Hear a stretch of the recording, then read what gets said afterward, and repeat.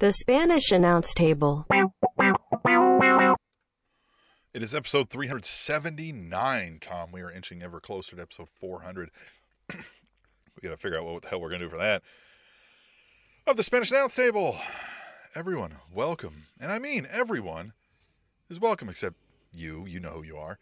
But you know who you are. You do know who you are. I won't. We actually said your name that one time in that one episode, so we actually do have that one person. Right. Yeah. Listen back if you didn't know who that was. Yeah, go back and listen to every episode ever and figure it out. You can join the club, you can join the Table Nation, and you can do that in a myriad of ways. Besides just going back and listening to old episodes, you can tweet at us, use hashtag #TweetTheTable. You can follow us on the Twitter at Table Show. You subscribe to the podcast. You can catch us live as we simul-stream on YouTube and Twitter. And Tom, WrestleMania happened. We got to talk some about that. We're not a WWE primarily focused show anymore in these days because it's not that great. Sucks. But the biggest event of the year, and there's some notable things we'll discuss throughout the show. And, of course, we will talk about AEW Dynamite because that was a fun show. And we've got some news in the pro wrestling world, and we've got some Tweet the Tables like I mentioned before. And, God damn it, all of that is jam-packed into your favorite podcast coming up over the next hour, 2 hours or so. But what is going on in Tom's life? How's Tom doing? Tim, it is the Spanish Announce Table. Run with it or run from it, motherfuckers. We are going to be having the time of our lives tonight. We got to talk some things about WrestleMania. We got to talk some Dynamite. We're going to hear from Table Nation. We're going to hear some news. We're going to educate you. We're going to have fun. We're going to cry. We're going to laugh. We might hug. Who knows? It's a crazy episode on Twitter and on YouTube and on your podcast listening devices. I tell you what, let's get to the news. Let's do it. Let's get to the news. Do I have the news up? See, Bobby Heenan School of Journalism here. Let's go into the first news story. WWE is teaming with NBC Universal to create a new drama based on the operations of a wrestling promotion. The new show. Yep. Yeah. Right? Wonder where they came up with the idea for this. The new show titled... They know how to do it. Yeah. You're right, yeah. I'm sure it's full of drama, though. The new show titled Pinned will see Vince McMahon, Kevin Dunn, Chris Kaiser, writer-producer Craig O'Neill, and Fox Sports reporter Tom Rinaldi act as executive producers for the series. A description of the show is as follows. You all right over there? Tom Rinaldi? Tom Rinaldi is in this? Executive, do you remember Tom Rinaldi? He's the executive producer for the series. I know, but do you remember him and ESPN doing those long-form features at the fucking Masters? Mm-hmm. Now he's in our sewage? Yeah. All right, description of the show. You ready for this? Mm-hmm. An adrenalized, upstairs, downstairs soap that gives a behind-the-scenes look at a fictional wrestling promotion. Fictional, wink.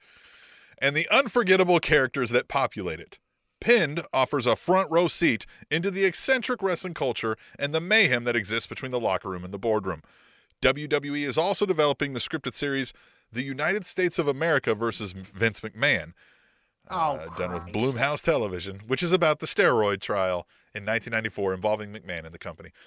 Man, they love to talk about that steroid trial. They love that. Okay, let's start with that show. First off, you dumb motherfucker. You weren't Larry Flint in the sense that you were fighting for some type of art to be displayed across the world, whether people agreed or disagreed with it. Right. You were fucking illegally distributing steroids to people. Yeah, this wasn't, you weren't doing something in protest. Yes, this was not some type of. I understand the case was the United States of America versus Vince McMahon. That's not what, like. It was steroids. Yeah, it was. I'm illegally distributing steroids to my workers and telling them they should be taking it. And allegedly. He was. Fuck. Yeah. But again, it doesn't matter, in my opinion. The whole steroid thing never mattered because, fun fact, it's scripted and you can look however you want. as long as you're not physically hurting people, right? Like you shouldn't be doing that in fighting sports because if you're bigger, faster, stronger, that could kill someone. So if it's all scripted, just theater performances, which it is, fucking, it's not a sport. We've gone through that discussion before. Then look however you want. Take as many fucking fun drugs as you can because I don't give a shit. If you want to do it, that's your life. Now, that being said, I think it's bullshit because it was just what the trial was called, not the actual stance for something heroic, like, you know, Rosa Parks refusing to go to the back of the bus. You know what I mean? It wasn't like that. So get the fuck over yourself. Second, this show, Pinned, I am so excited for it to be canceled after 3 episodes. Who the fuck cares and is going to think it's interesting that they have their hand in what's captivating for a wrestling promotion? They can't even fucking write a show week to week before the show is due. They're doing it while it's on air. So why the fuck do I think this show is the writing will cool? probably be better for that because of that. But you know, this whole like fictional wrestling thing, like they are going to squeeze in so many of these stories that we've already heard, but we're just going to get McMahon's spin on it, which is going to be just not real to any extent. So yeah, I'm not super excited about that one at all. Not really. No, look, as fun as the Rock show is, I've caught a couple episodes, but it's not must-see TV. Even if Penn does reinvent the wheel for what this show could be, like, you know, if they do hit a home run, I still don't think that that's going to move the needle. Yeah. Yeah. In fact, I watched all of the Young Rocks in the first season. When the second season come around, I haven't sought it out. And that's really? What, you know was the I mean? first season good? Yeah, it was all right. I think it was more because it, like, you know, I was looking to see what stories he told of the old folks and all that, but at that point that stuff runs dry, right? Like, you know, you can only see him emulate Andre the Giant, you know, 7 times or whatever before you're like, all right, I get it. Yeah, the only thing I thought was interesting is just who he bumped shoulders with.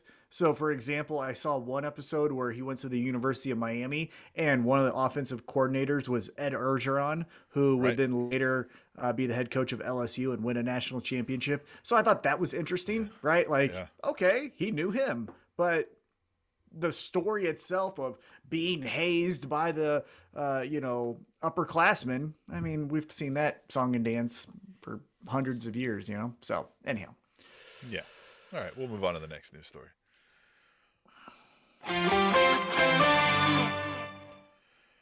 The Ormond Beach Observer in Florida, I don't know if I said that correctly, the Ormond part, not the Florida part, reported today that WWE Hall of Famer Tammy Sunny Sytch was involved in a 3-car accident that led to the death of one of the other drivers on March 25th.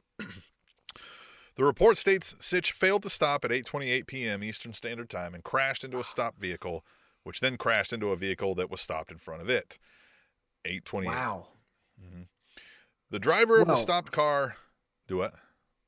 I was going to say, that's pretty fast to go. Like, how fast are you going to hit someone to then have them hit someone else? Right. And cause... Yeah. Hit someone, like, yeah, you can bump, but like to hit someone and cause a death. And anyway, the driver of the stopped car struck by Sytch was pronounced dead after being rushed to Halifax Health Medical Center. Sytch was hospitalized as well, but later released. The driver who was killed in the accident, I won't say the name. You know, you can look that up if you want. A search warrant was approved and executed to obtain a blood sample of Sytch. The police are using the sample to investigate if she was impaired at the time of the crash. Toxicology results are pending. And I think we've written a story like this several times throughout the show, not the death part, but I think we know the results of that toxicology report already. Yeah, I mean, again, hopefully not, right? Someone lost their life. I would hope that it wasn't due to someone being impaired. Right. That's very tragic. It's very sad. It just, in the history of this show, it feels like the only time that we talk about Sunny is in these kind of stories, and it's just sad. At this point, I don't even know, because we've even talked about how she's checked into rehab and she's gone to jail for, you know, violating probation and things of that nature. So I don't know. It just feels like one of the things where we're going to hear the real bad story and then be like, well, we kind of saw it coming. The thing that I hope for is, again, whatever comes out of this comes out of it. But then a DDP or a Jake the Snake can like grab her and take her to the whatever that DDP house is called or whatever, and just, let's get you back on track with a clear mindset. Now, again, we don't know the results of these. This could have literally been someone's running late to an appointment. You speed through some things and it happens. And again, that's not great, but I'm just saying it could be that. But as you said, we've heard these stories before, so it's not going to be shocking if it turns out that those reports or those investigations into her blood alcohol level may come back a little dirty. Well, listen, this is easier said than done. Oh, but, of course. Get help, man. To anybody listening, if you're struggling with similar issues, like.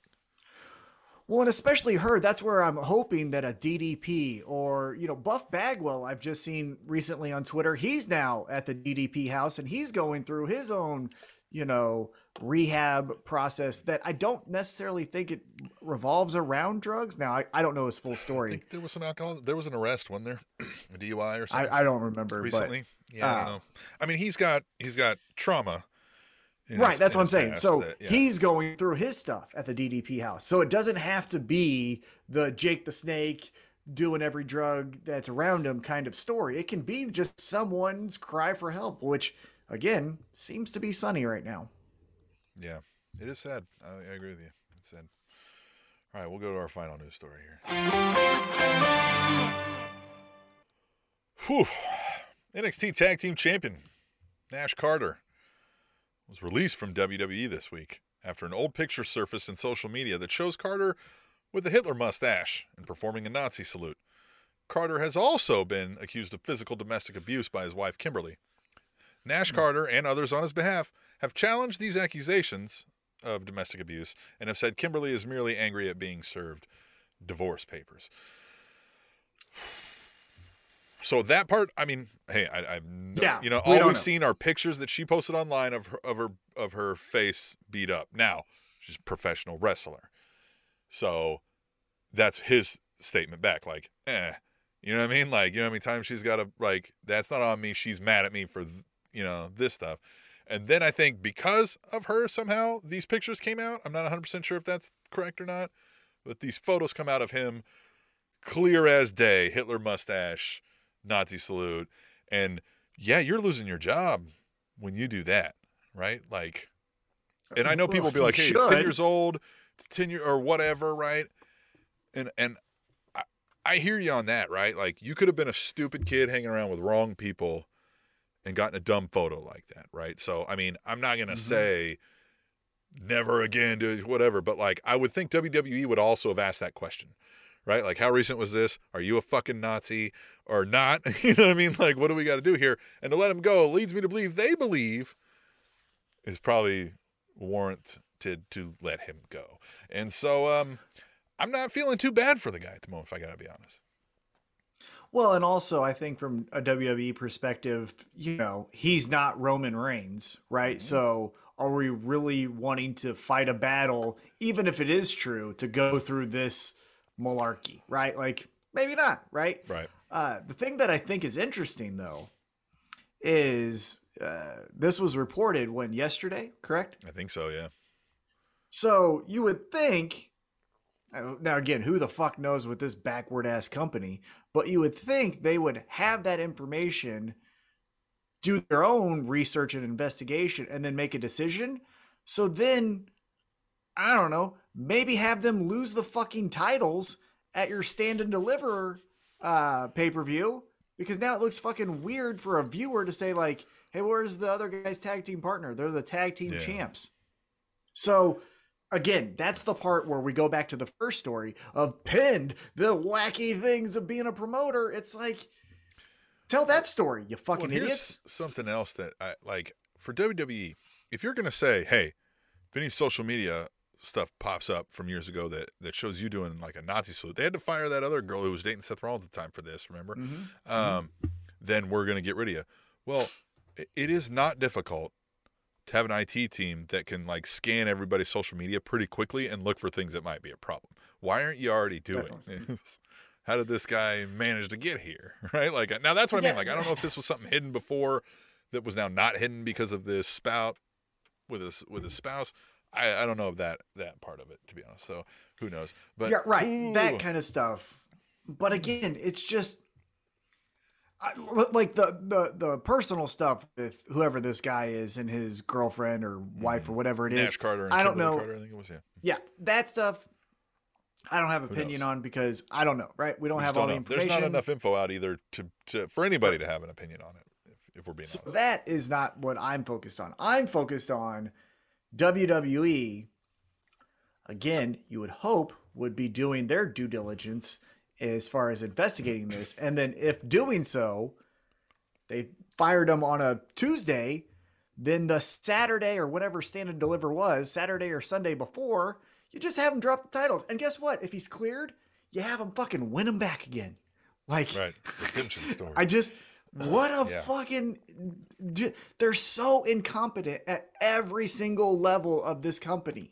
I wouldn't be shocked if the damn front desk secretary answers the phone and accidentally says WCW. Like, they're so fucking dumb. Like, tell me the smart people in that fucking room. Who is like, it? WWF. God shit. WWE. Sorry. Yeah, like, at this point, I get it. Oh, the money that they're making. That's greed. That's greed, motherfuckers. Anyone can be greedy if you just want to be an asshole. That doesn't prove anything to me. What I want to know at this point in 2022, with the whole history of 2020 and 2021 and the firings and the bad business practices, and now we're going into this with this drop the ball decision where your current champion has to be released. Who is the smart person in the fucking room at that company at any goddamn level? Any of them. Like, you guys are such an embarrassment. Like, that's why I don't like any of the stuff. The stories suck, which we'll get to in WrestleMania, but the company itself is like, well, we're going to talk abysmal. about it. Let's just kind of transition away from the news and into this. WrestleMania was here, right? And we're talking about highest grossing WrestleMania. You brought up a good point offline. Is that accounting for inflation? But that aside, let's say it is. The product is bad. If you talk to anybody who has any kind of background or history in performance art storytelling, they will tell you this shit is bad, right? Mm-hmm. Like it's not good, but yet it's making more money than it ever made in history. So like there's a time where you just kind of can't, there's a time where you start shitting gold nuggets, but it justifies every stupid decision you have. Does that make sense? Like they think everything I've done is leading me to more money, so fuck it, I'm going to keep doing it. And it just gets bad. This is what happened to, this isn't happening to WWE, and the scale is different, the time is different, but like when WCW just had too much money and was making too much money to understand how fucked up they started appearing, right? Like, and I just don't, I'm kind of, when Vince is gone and the power struggle that inevitably happens, that may eventually start to be the downfall of the company, because like there is a clear cut, this guy is in charge of everything right now. And when he's gone, that likely won't be the case. That's not how corporate structure is really built anymore. And so that's where the infightings and the politics and the you know what I mean, the stuff starts to play out later. So I don't know, man. It just, nobody seems to be making competent decisions that follow a logical sense. Well, and to me, with WWE making the most money they've ever made before and all of that, I think that's happenstance. I think they lucked into that because the way television has gone is that everything can be watched at their own time except for live events, football, baseball, basketball, most sports. And then with pro wrestling, because of dirt sheets and things like that, you want to watch that live, because if you don't, 3 seconds after it happens on Twitter, you're going to see 10 tweets about it, right? If your interest is pro wrestling, you're going to see it from someone, whether it's hate or it's love, you're going to see it, right? I think of it like when the pandemic happened and toilet paper prices just went rocketed over Toilet paper the moon. companies didn't suddenly start making toilet paper better. Exactly. And WWE just didn't start making the best stories. They just happened to be in the live entertainment industry, which TV is trying to not have people cut the cord. So they're paying. And they were there buckets first. of They had the money. deals, and McMahon knows how to like secure exclusive rights and deals and stuff like Right. that. So when the time came, he was the only player in town. Exactly. And so, yeah, they're the toilet paper of making money, where it's just, because that's what everyone fucking was going after. Like, you just happened to do it. You weren't the genius. It's live entertainment, and that's what your fucking thing is. So that's where the money went. Lucky you. Like, there's no fucking. They're the toilet paper skill of in that. television. Yeah, they really are. It's fucking embarrassing. But I might name the episode that. I think you should. Let's talk about WrestleMania. Because again, we're going to talk about the good show, AEW Dynamite, in just a moment. But we got to get through the sewage of WrestleMania, because I thought it was fine. I did. I think the event itself, if you were like, hey, as a 9-year podcast anniversary gift, we're going to WrestleMania, and we went to WrestleMania, I would leave there going like, that was fun, right? Yeah. Now, at no point did I say like, I have to watch Monday because of X. Nothing of that. It was just a fun, silly pro wrestling event. Here's what I want to say before we get into Tweet the Tables. My observation. If Pat McAfee, Logan Paul, and to a lesser extent, but still Johnny Knoxville, is going out there cutting it up, looking like they could win the fucking Intercontinental title next week, maybe you pro wrestlers need to fucking guard the business better, because it doesn't make you look that great when Pat McAfee looks like he could be the fucking US champion, right? Or Logan Paul looks like he could, be the secondary story on SmackDown in 3 months. Like, you guys have been saying you're going to be doing this, and you've been doing this since you were a kid, and these motherfuckers aren't doing this full time or even really paying attention to it, and they're killing it. Here's what I don't think is a dumb decision, right? If WWE is like, if they were to become self-aware and be like, we don't know how to make new stars anymore, but if they get a guy like Logan Paul who's like, hey, I did that was fun, I would throw every fucking dollar at him to get him to do it full time. He has a built-in fan base. He's athletic. You train him, and then become the fucking Dancing with the Stars of pro wrestling, and just fucking, like, if you can't come up with the fucking characters, give me somebody who already is one. Johnny Knoxville's old, and that's dumb, right? Yeah. And that was just a shtick. And right, that was to a lesser extent. Pat McAfee, like, okay, NFL player. Pat McAfee killed it. You know what I mean? But he killed it. I mean, he's a dude. So like, you know what I mean? Like, if at least there's a personality there, but don't just put him in a one-off with the fucking Miz, and then I'm never gonna see him again. Well, I think for them, they're like, I'm not putting my body through it. I'll do a podcast, or I'll do my, live YouTube show, and that's going to make me just as much money. You would have to outbid that. You'd have to be like, listen, but do this for 2 years and fucking make 50 mil or something, But I guess my point is, and I'm only using these guys as the example. I'm not saying it's the fact, but if Logan Paul is coming in looking every bit the same as Kofi Kingston, what does that say about Kofi Kingston? You get what I'm saying? Like, that's where maybe these fucking pro wrestlers need to start boxing out these celebrities, because Bad Bunny, Shaquille O'Neal. Now, Shaquille O'Neal wasn't like, he was danced around, right? But like, Bad Bunny did some good shit. Logan Paul now did some good shit. Pat McAfee did it with Adam Cole, and now did it with Austin Theory. So it's like, hey, you pro wrestlers that keep telling us it's so hard, and I've been doing this my whole life. Don't try this at home. Well, and just like, you don't understand the difficult, like, motherfuckers, it doesn't look that hard if this part-time YouTuber came in and did it. Now, I know it's just a one-off, but he had more charisma than 98% of the other matches. And so that's what I'm saying is, like, if he's just doing this when he's also, training for Floyd Mayweather, doing a full-time podcast, and then running around with his younger brother doing dumb shit, maybe you're not that fucking talented. Well, and let's think about this, right? If you're like, hey, let's capitalize on the Bad Bunny. The kids love the Bad Bunny. Let's capitalize on the Logan Paul because the kids love the Logan Paul. Why don't you pay somebody who's like of that age to kind of come in and explain what it is about those guys that makes them cool to the kids, and start tailoring your talent roster around people who share those fucking characteristics. Yeah, I mean, right. That would be from the business side. I just thought the entire time that, like, if I'm the next indie darling, I'm fucked. Because these celebrities can do it better than I can, right? I've been fighting 6 years in the armory trying to just get WWE to look at me and fucking. What happened to the podcast you know, world? The next Podcasts were and- a hot fire, and then every celebrity made one, and now nobody can. You know what I mean? Like everybody's like, "Oh, I do a podcast," and it's like, "You're a dork." Yeah, Right, exactly. Not this one, of course. And so, no, this is the best. But famous. that was my observation. Is after 2 nights with all of the celebrity involvement, I just thought like maybe pro wrestlers have been doing the smoke and mirrors with us, telling about how difficult and how intricate these matches are, and oh, let's call it on the fly, brother. Like maybe fucking not. My main Maybe not. takeaway. Excuse me. My main takeaway was everything we said leading into it is that it just is there. It's okay. It's not great. They lean too hard on nostalgia, and just we're like, Cody Rhodes is back, right? We'll get into that. We'll talk about that too. It's like Cody Rhodes is back. And it was like, oh my God, what story did they tell about that? Seth Rollins was looking for an opponent forever, and McMahon just named him the night of when the music hit.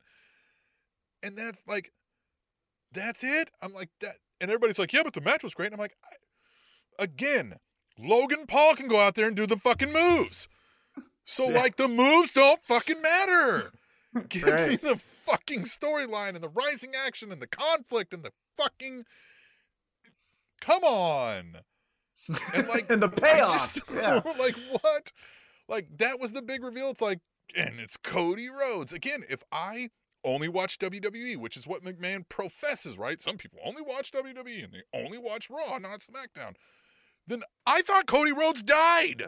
So like, why would I give a fuck that Stardust is back here all of a sudden with a weird tattoo on his neck? Like, wouldn't that just be like, oh, yeah, I remember that guy. Wasn't he in the fucking Legacy? So, like, that was my main takeaway. It's just, it's cementing more of the, like, they really are just, like, spinning the wheel, like, stop it and be like, oh, okay. They're pulling names out of a hat, and they're just like, yeah, this match. Yeah, and they can't even explain the reasoning behind the decisions, right? As far as a storyline, I get it with like, hey, we wanted the AEW guy to take a shot at AEW. I understand the real implications of why they signed Cody, right? But in the kayfabe world, why would Cody agree to a match with Seth Rollins? And again, was it just the opportunity? Well, yeah, like in the kayfabe world, like yeah, just like, where did fucking Cody Rhodes go? Why is he back? Why is he suddenly got a fucking tattoo, and why is suddenly everybody fucking cheering for him? Like, I don't. Well, and but like, and okay, so he wanted to come back. That's great, cool.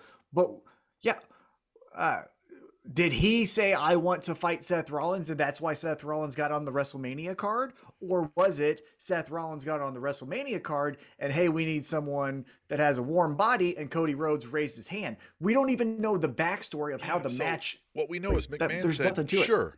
We know McMahon said, sure, Seth Rollins, you'll get a match. All you had to do was ask. Stop being a fucking weirdo, which is fine, right? Great, fine. Yeah, That's sure. good storytelling. McMahon hates weirdos, and here he is being a weirdo.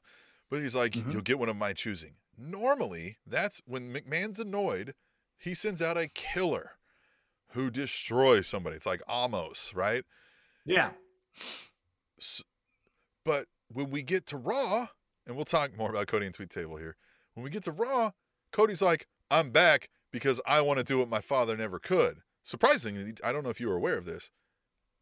Dusty Rhodes is dead. What? Yeah. And so he said, wow. And so he says, right. I just find it hard to believe. So that's why it's the American Nightmare. You see what it was, the American dream? American Nightmare. Because this is a nightmare. So he said, says, well, I'm here to do what my father never did. Be like, well, then. So here's what happened. Vince McMahon is in his office one day. They get the paperwork. It's like, hey, we're talking to Cody Rhodes again. He wants to come back. He wants to work for us again. Be like, why does he want to work for us again? Well, he wants to do what his father never could. Be like, okay, that's great. I got the perfect spot for him. Seth Rollins was bothering me later, and I need a random opponent. That's a shitty story. Like, that's dumb. But that's not even, but we're just guessing. That's the thing. That's my point, is we're just guessing that's the story. No one even fucking put the effort to tell us that was the story. I could even be like, that was Raw dumb. For me to even get that piece of the puzzle for me to make the connection. Right. But like, if Vince would have literally said that this is the story, I'm just annoyed by Seth. This fucking guy wants to work for the company. There you go. WrestleMania, get out of my face. Okay, well, that's kind of dumb, but like, it's a story. Now I understand why they're going to punch each other in the face. But if they just Cody Rhodes into can say, a ring and, hey, a WrestleMania win gets me high on the, in the rankings. But none of that was explained to the audience. Yeah, right. None of that was explained to the audience. It was just, hey. But so help me, Tom. Apparently, as we keep finding out, the audience doesn't give a shit that this wasn't explained to them. I know nobody will tell us why. Do you have that Cody Rhodes tweet table? Let's just get into that one first. All right, we got two, so I'll start with that one, with one of them here. At Devil Vamp says, finally, I can hear Cody's music. I can actually hear the lyrics. It's a freaking miracle. Hashtag tweet the table. Now, Devil Vamp has always shit on AEW for their production, which we have as well, and you can't hear their music well. And so that's fun storytelling there. And I think it's interesting, right? He brought his music over. Like, they work a little, more friendly than they let on in the I think there's a friendly rivalry going on amongst the two companies, right? Where WWE's like, look, they're not, like, we're making 10 times what they make, like, we don't give a shit. But like, they also don't want to lose, right? Like, in ratings. So they're going to like, but like, sure, right? We'll buy the music from you because we don't have to worry about looking like we're, second to you or anything like that. So that was interesting. He comes with his music and it's kind of the same gimmick, right? We just plucked Cody Rhodes from AEW right into to WWE. And that was somewhat interesting. So let's move past the plot holes and the inconsistencies and just the stupidity of the kayfabe booking of this match, right? Let's move past that. I did think it was interesting and somewhat surreal that, just like you said, it was the AEW wrestler, 100% get up, music, move style, finisher, everything. It was an AEW wrestler wrestling at WrestleMania. That just on like visually was captivating. I will say that. It was like, wow, there is no difference between this Cody Rhodes and the Cody Rhodes we saw lose to Sammy Guevara in that ladder match however many weeks ago, right? That's pretty wild that WWE didn't touch it at all. Pretty crazy. Now, Cody Rhodes. This is where the disconnect happens for me. Well, actually, let's read the second one, and then maybe he touches on it, and then I'll go on. Well, at the Iceman Forever, which, by the way, we haven't heard from the Iceman in a while. Iceman! Yeah! Yeah, Iceman. Says, even though it was a great promo, I kind of was expecting a little more from Cody. With that said, I'm hoping for some awesome things during this run. Hashtag tweet the table. And yeah, I'm hoping for awesome things, too. I do think Cody Rhodes in his AEW run fell flat and it didn't hit. But I've always thought Cody Rhodes had a lot of potential and a lot of charisma to be a star. I just think what came off in AEW and kind of felt like was his real personality is how it came off. I could be wrong.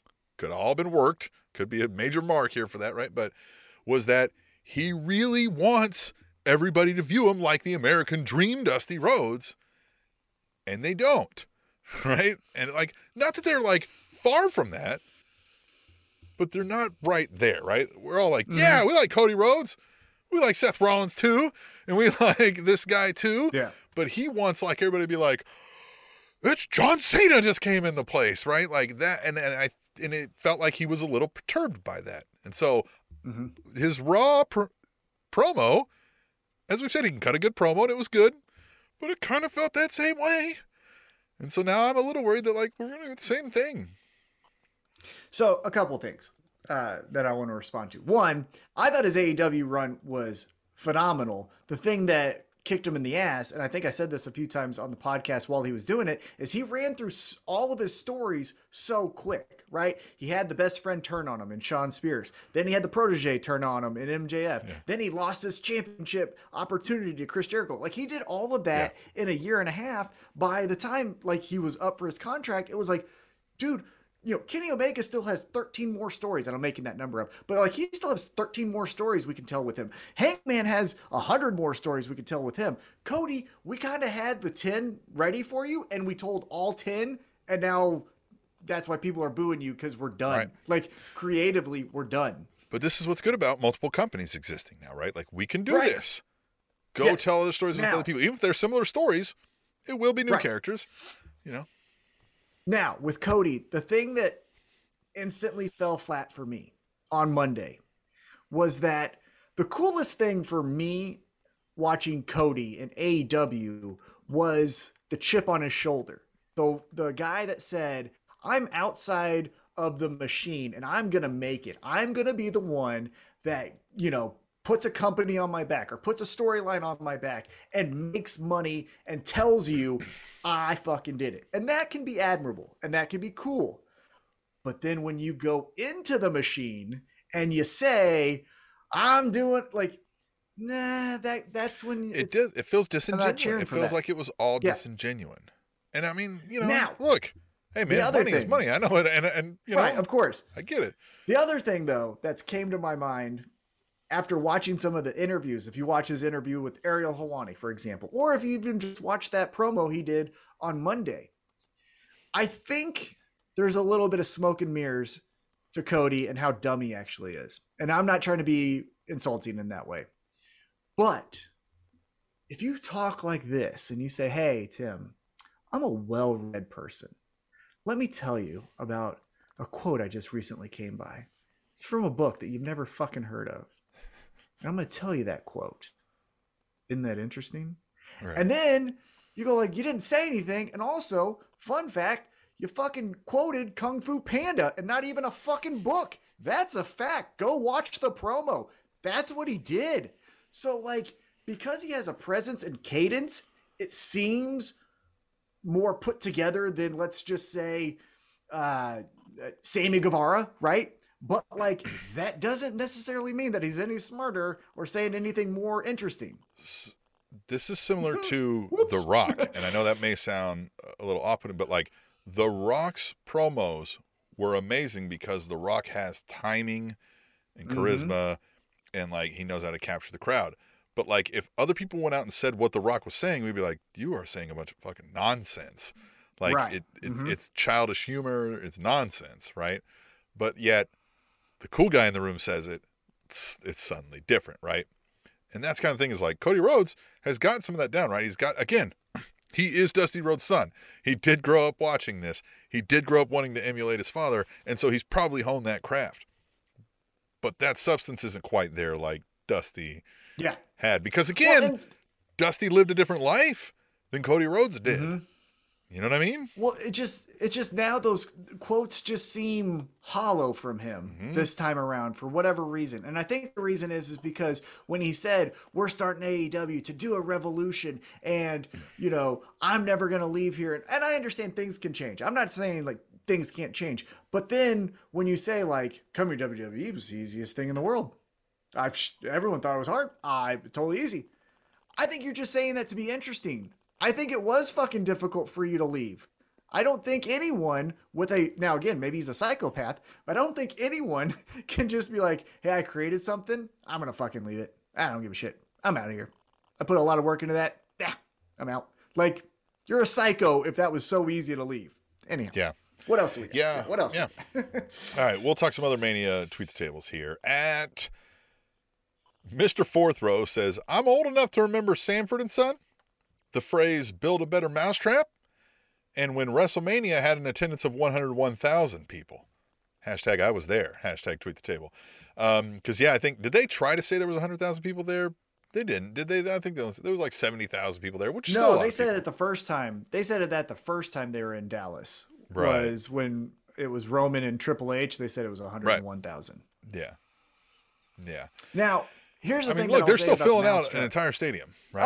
Oh. It's no, yeah. Now, who knows how many of those are comps? But anyhow, Well, who knows if they're $25 seats and right, right, 2 for Right. ones. I will say this about Johnny Knoxville.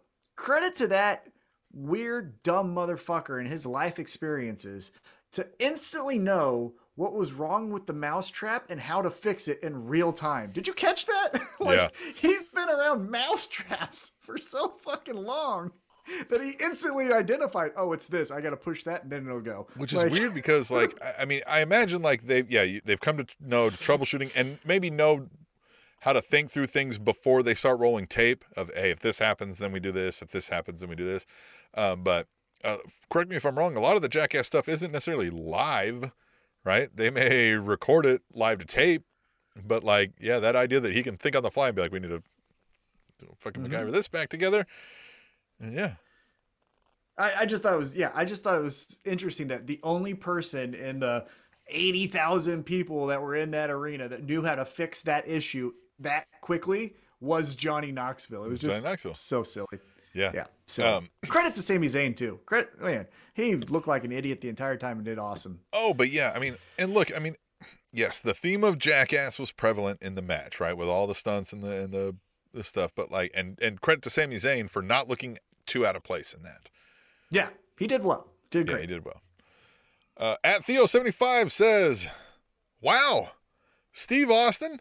I was expecting Will Sasso dressed up like Stone Cold Steve Austin. Hashtag tweet the table. Okay. Man, this one kind of made me sad. It started slow, and I texted you like, God damn, he's moving like molasses. I will credit him for this. They did pick it up, and it looked like, if you just tuned in, once they reached the outside and he took like that suplex on the concrete, that started to look like your bread and butter Stone Cold Steve Austin match. It didn't start that way. It was like a 1998 S10 pickup. It took a while to get to second gear, but once they did, then it was a smooth ride, right? Yeah. Tim, this is what. Does no one fucking get how dumb that whole storyline was? Again, kayfabe, we're jumping in as if this is real. Stone Cold Steve Austin is a man who we know will kick anyone's ass or fight anyone at the drop of a hat. For the smallest of justifications. For nothing. Right. For nothing. He'll make one up. Exactly. He'll just be like, I don't like the way you looked at me. He beat up Taz during the invasion because he wore orange and didn't wear the fucking t-shirt that everyone else did. He beat up Hugh Morris because he didn't like his name. Right, exactly. So that's Stone Cold Steve Austin, right? And so why in the fuck did Kevin Owens do a talk show to then abruptly cut it to say, I tricked you? And I want to fight you. And I want to fight you with no rules. But I'm not actually going to have any advantage with like anyone coming towards me or anyone or coming towards me to help me or anything like that. It's just going to be a normal fight. That's the dumbest logical fucking story I've ever heard in my life. And so we're going into the, like you said, he's coming out for the talk show, right? He said he might fight you, but he's in his wrestling gear. He's got his knee braces on. He's got, you know what I mean? Like boots. The knee braces and the wrestling boots. We've seen him fight just to fight in jeans and boots. He never came to when he just thought, I'm going to fight somebody in just like a street fight in his knee braces and shit. So like already it's like, I was like, all right, we are actually getting this match. Like the moment I saw him, I was like, oh, holy shit. Like this actually is happening, right? Which I guess I expected that anyway, but like it was finally solidified. It was like, damn, they're really going to go through with this. Yeah, but the story and the lack of surprise where he said, I tricked you. Why? Why did you feel the need to trick the guy that would fight anyone? But we all he even said in his promo, like, call this whatever the fuck you want. I'm coming up to whoop your ass. So like now that he's like, I tricked you, I want a match. He's like, good motherfucker. Whap. Like what? Yeah, it just made Kevin Owens look dumber. Dumb. And yes. Let's jump out of kayfabe for just a second. And I'm gonna be just peeking behind the curtain, guessing on some stuff here, right?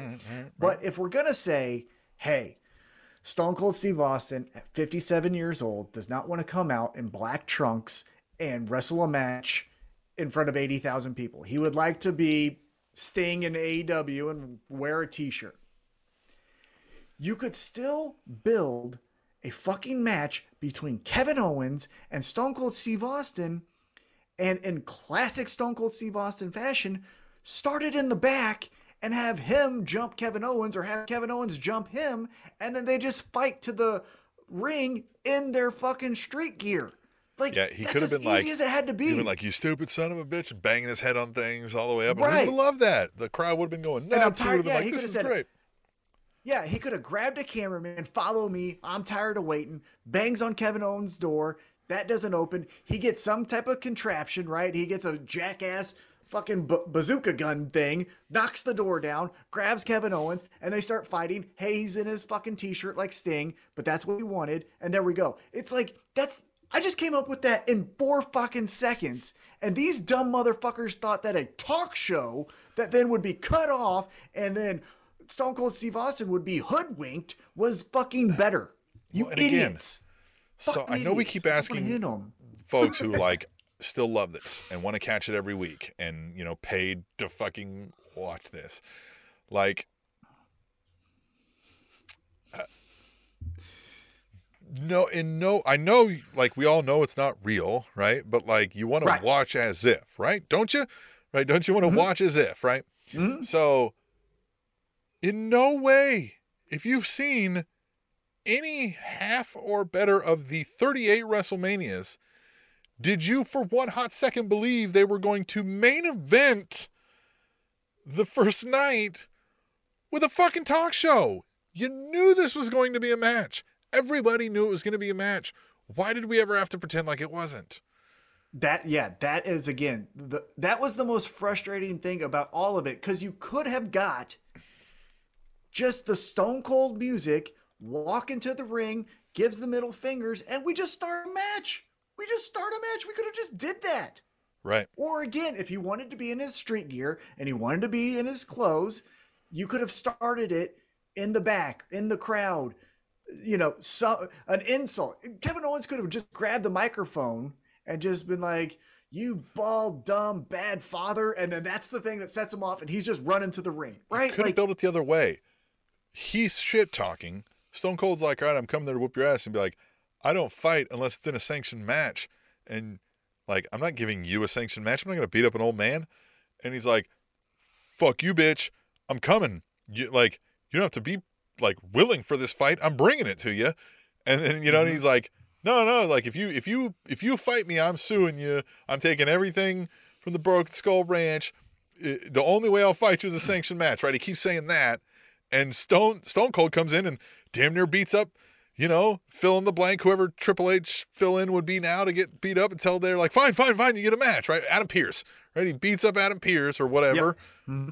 And then, that's what happened with the Brock Lesnar thing. Fuck. Right. Like, you could have done that, which made sense. I don't know. It was just the most insulting storyline for Stone Cold Steve Austin to come back after 19 years. After 19 years, your biggest peak star. I know he didn't have the longest run like John Cena, or he didn't, come out of nowhere like Hulk Hogan and like bring wrestling to the forefront. But at his peak, I don't think anyone was more popular. Hulk Hogan, Ric Flair, Rock, John Cena, Roman Reigns, Brock Lesnar. I don't think in 1998, no one was more popular than him.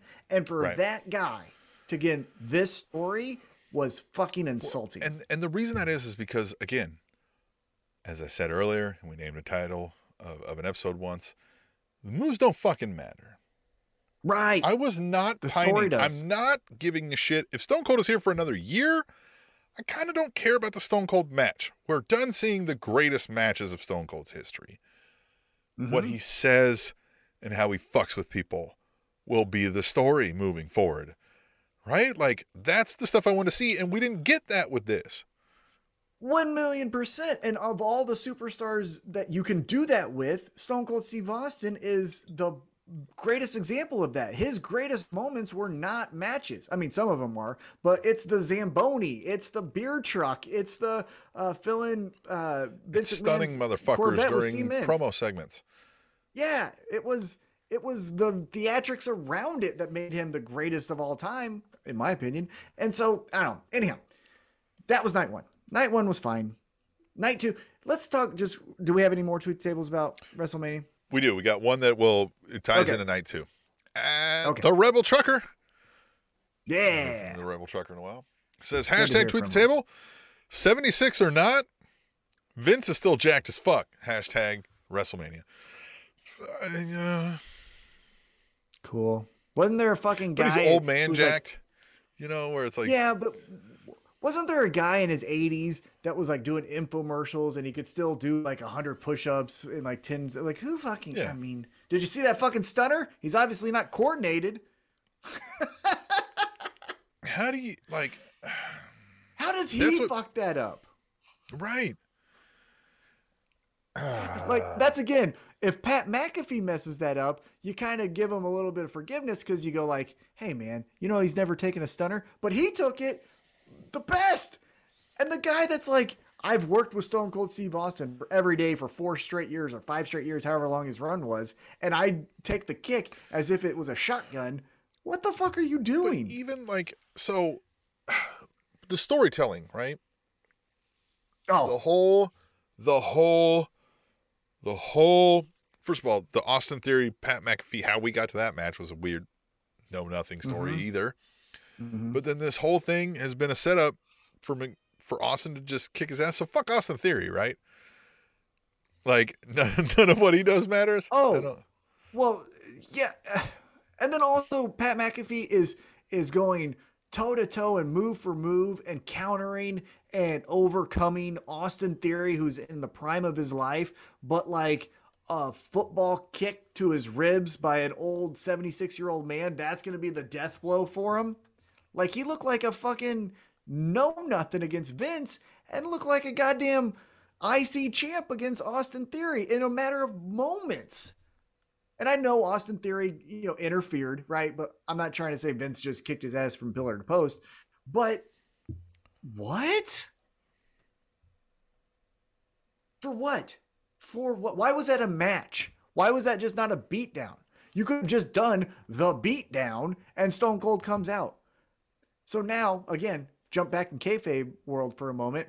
Pat McAfee is 2-1, or I believe, I don't know about that cage match. I forget the War Games one, but let's just say WrestleMania. At WrestleMania, his record is 1-1. He's not undefeated because he had to lose to a 76-year-old Vince McMahon, who, by the way, again, fucking wrote all this shit, spoiled the Stone Cold Steve Austin surprise, if you caught it, because I totally did live, because when Austin Theory's music hits, he jumps as if someone's going to attack him. He plays it off, and then Stone Cold's music comes out. Like, yeah. You wrote this shit, you motherfucker. Yeah. God, he's so bad. I love Stone Cold, and you fucking made me not like it. I don't like that. I know.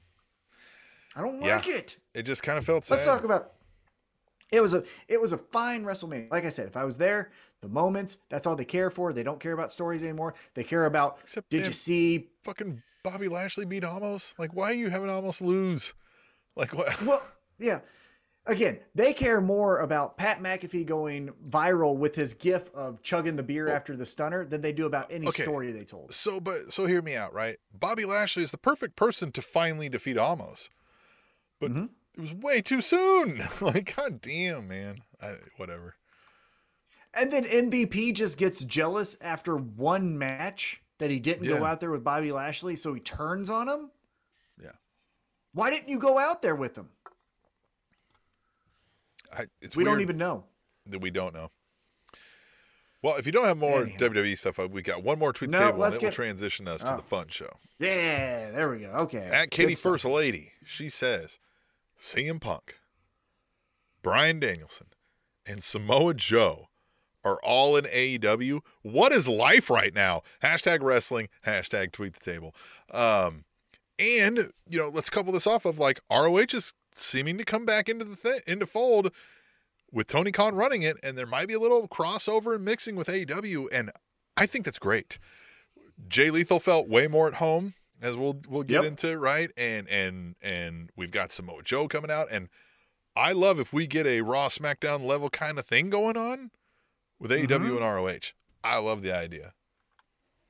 The only thing selfishly that I will say that I want is, and again, this is just me being the entitled wrestling fan that says cater to my ever wants and desires, but like, you got to put Ring of Honor on some type of television. Yes. Right. Right. It's got to get there. Or right. put it on YouTube, but still present it as Ring of Honor. Don't present it like Dark and Elevation. Right. But like, I don't want, and no offense, I've used it before in the past, but like, I'm not going to pay $15 every other month at Fight TV for the Ring of Honor Super Show. You know what I mean? Like, Right. I'm just not going to do it. I want to support things that I like and I like it.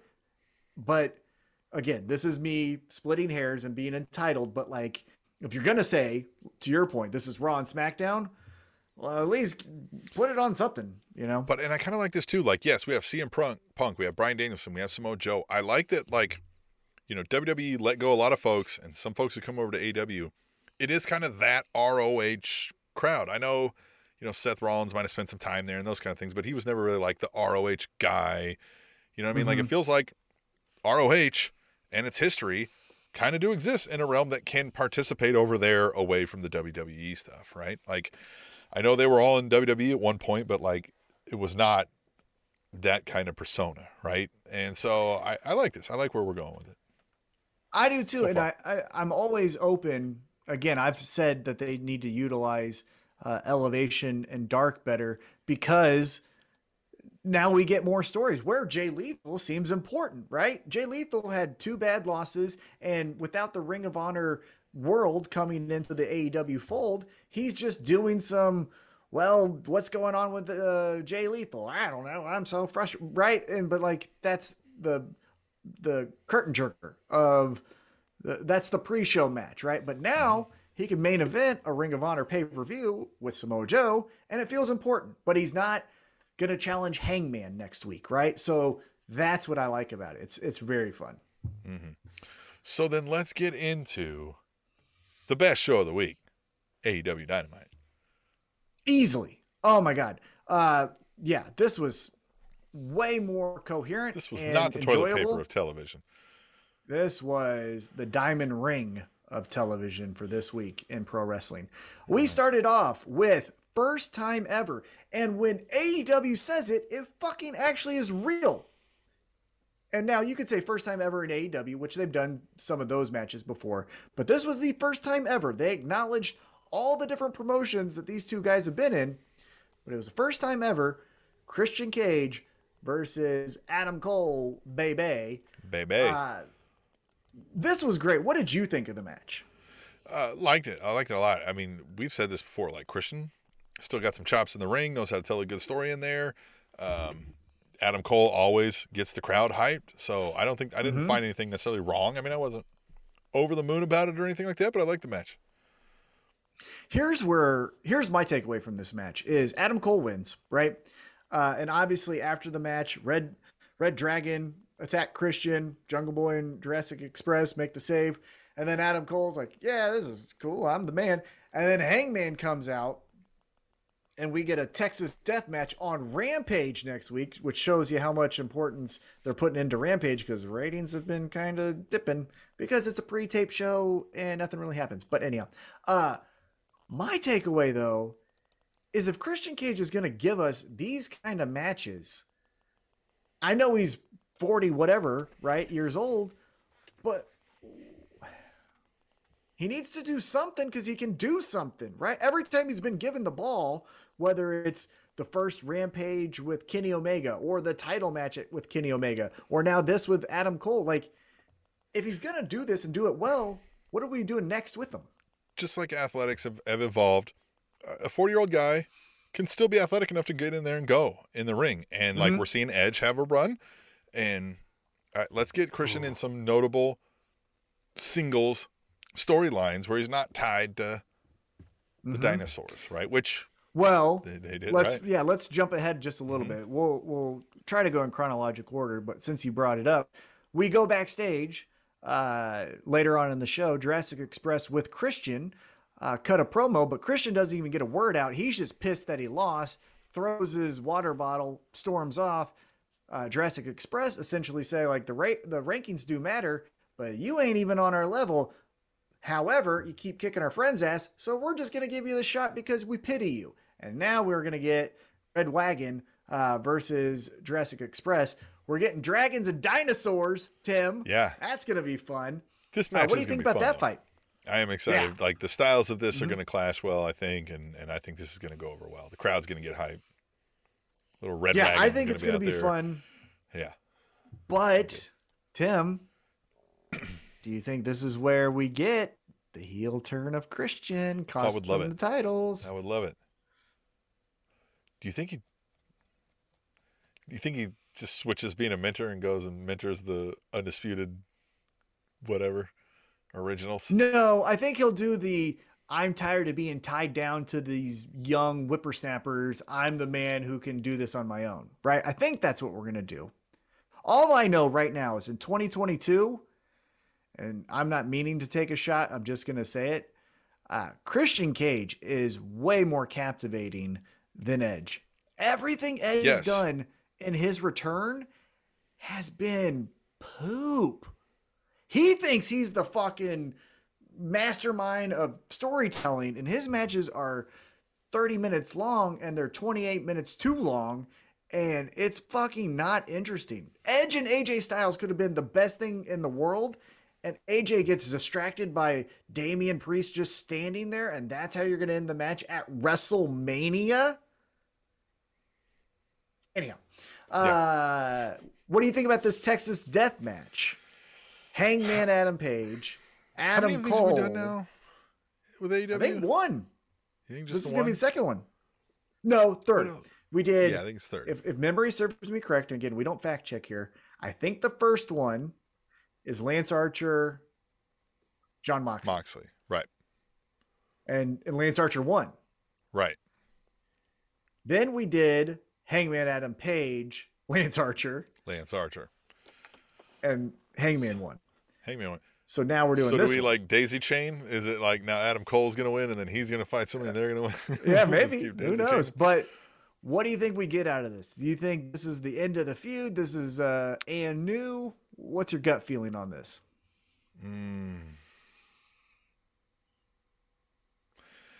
I think it would be very Adam Cole to win this, be and new, and then go on in a shit-eating grin bragging about how he's a Texas Death Match master and right, like just, and they're out there all healing it up as like nerds trying to act cool, right?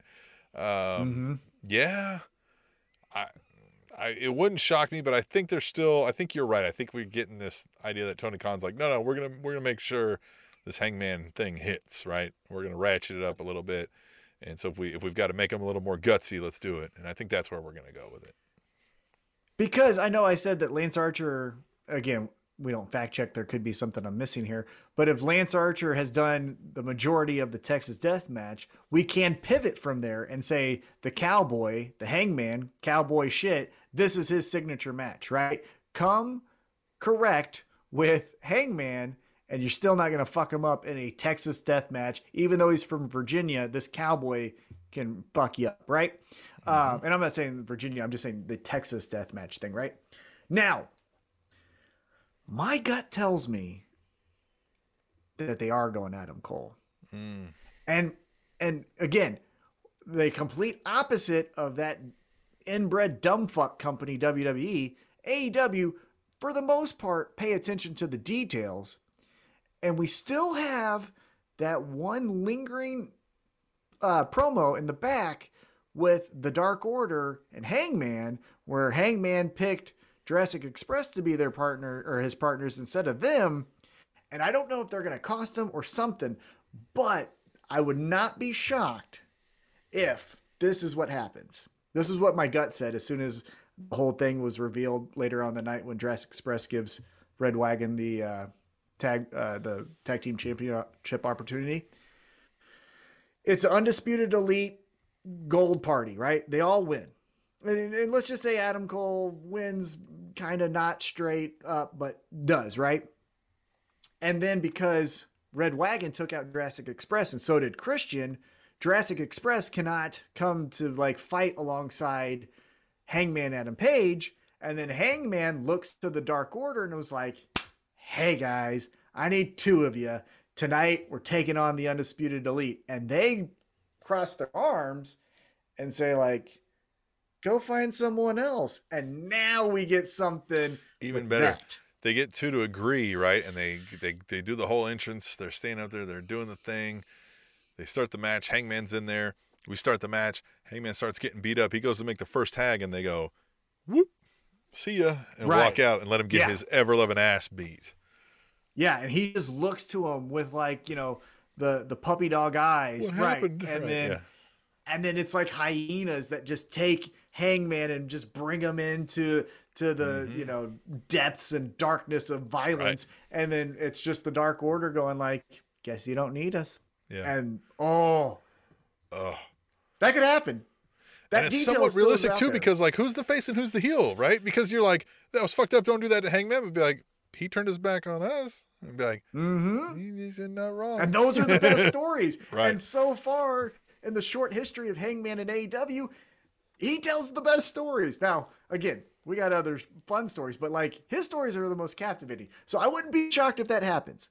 I think those are the two likely scenarios, though. We say Hangman's the champion, don't fuck with him in a Texas death match, or something with Dark Order later down the road. Anyhow, right. Next up, we got my favorite segment of the night. It was the Owen Hart Foundation men's tournament qualifier match. Samoa Joe taking on Max Caster. Love this for two reasons. And both of it is they got their shit in. So Max Caster has the lines of the X Division. Hey, we beat you in the ratings when you were their champ. Yeah. All of the stuff. I love that Samoa Joe's always like, yeah, I mean, you know. Man, fuck it. He's right. Yeah. Fuck him, He's like, guys. he's like, he's right. Yeah, you're right. God damn it. But what was cool is like, yeah, okay, he's right. Get in this ring. And I'm going to fucking kill you. Yeah, that was then. This is now. Yeah. You can talk all your shit. That's fine. Say whatever you want. I'm going to muscle buster you through this goddamn ring. And just Max Caster selling like a champ there. Anthony Bowen's on the outside playing his role perfectly. Just all of it. I loved all of this. Samoa Joe doing the schmoney on him. You know what I mean? Like, just got all of it. Loved it. Loved all of this. Now, one thing, a little side quest here before we get back on to track with the AEW Dynamite side quest comes from Freddie Prinze. You should listen to Freddie Prinze Jr.'s podcast. It's pretty good. Anyhow, I love the Acclaimed, and I love Butcher and the Blade. I really do. And they are the homegrown talent. And I understand the Hardys are the Hardys and Samoa Joe is Samoa Joe. And this was a singles match for Max Caster, so you can kind of get away with it a little bit. But on AEW Dynamite television, not the Dark, not the Elevation, none of that shit. And it even happens to him a little bit on Rampage as well. I need these motherfuckers to win sometimes, right? I can't tell you the last time Butcher and Blade won a match on TBS or TNT. I really can't. But they've got an amazing look. They've got an amazing chemistry and the about promo battle that they had leading into this with the Hardys, and you had Blade talking about the staples he had in his head, and I was just like, God damn, this is the shit. Like, they're awesome. And they need to be treated like it because they're the homegrown talent. I'm not trying to say, because there is one part of WWE when like Sting comes over, it's like, you're losing to our guy. Triple H is going to beat you in this match, right? And now that's not always the case that it should be 100% of the time. But it does tell the audience, we like our guys the best. And so Butcher and Blade, Acclaimed, Private Party, those kind of guys, I need you to win a little bit. But nonetheless. Let's get back on track here. Backstage, Tony Schiavone, who did all the fucking interviews, which I thought was interesting, is with the Blackpool Combat Club. And Regal says he feels sorry for Trent because he's going to have to wrestle Bryan Danielson. And then Yuta is going to have to step in the ring with the meanest of the three of them, Jon Moxley. Fuck that guy. like Jon Moxley doesn't give a shit about you, so... But I like you, but this guy, he probably doesn't, so it sucks to be you. What'd you think about their really emphasis on Rampage and then the Blackpool Combat Club kind of talking their shit? Well, and I think it's good in that, like, we've identified Wheeler Yuta now, right? Like, and we get more from Wheeler later, which we'll bring up, but I like that they're honing in now.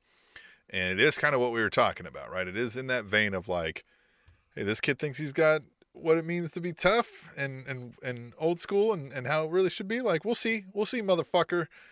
We're about to fucking Stu Hart stretch you, bitch. Right? Like, we're about to get weird with it. You might get a finger in places you don't want. And like, what are you going to do about it? Right? So, you don't think you can fuck him? That's kind of where we're going with this, right? Yeah. I like, I like it. Again, I think it's slow rolling. So as long as it delivers in these, right, they've got to be brutal when they get in these matches, though. They need to make us think they might be killing these kids.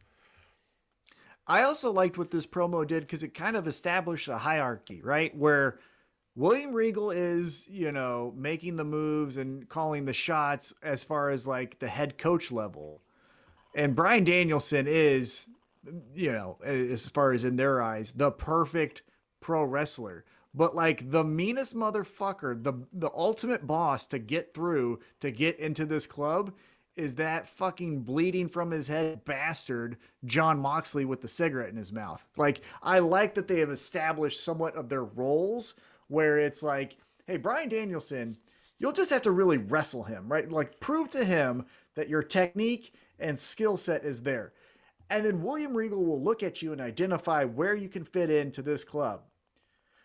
But Jon Moxley is just going to beat the fuck out of you because he doesn't like anyone and he doesn't like you. And so you're going to have to prove to him that even though he's still not going to like you, you can at least ride in the car with him. And so I like all the You roles. can take an ass whooping and keep getting up, basically. Is what you're going to have to prove to him, right? It's going to kind of beat you into the gang, if you will, right? Like, that's kind of... Yeah, for sure. It's a little bit of that, a little gang warfare. Let's skip ahead, though, because you did mention it. Wheeler Yuta and the Best Friends are backstage. Orange Cassidy says absolutely nothing, which is just on brand for him. I like that. But Chuck now speaks up, and he's like, hey, we trained you. We can teach you how to be a pro wrestler. We love you. And then Trent just stops him. Yeah, and Trent just stops him. He's like, nope, I don't like the fucking guy. Yeah, he said, I don't love him. Yeah, like he was like, I don't love him.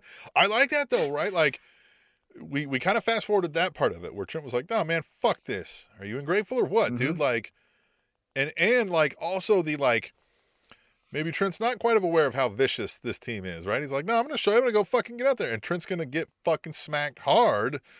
And maybe because of help from Wheeler, right? And I like that Wheeler's even like, back off, bitch. I know what the fuck is best for me. Fuck you, right? Like, so I love every way they're playing this right now. And a little bit of a tear in his eye with Chuck saying like, hey man, why am I not good enough for you? Right. Like I and Orange Cassidy. Parents get divorced too, right? He's like, yeah. Right. Right. And it makes sense that it's Trent is the one that doesn't like him because Yuta came in when Trent was hurt, right? So like the only reason we even got Yuta in AEW is because Trent had to have neck surgery and Chuck and Orange Cassidy were like, hey, we need a third. Come on up, bud.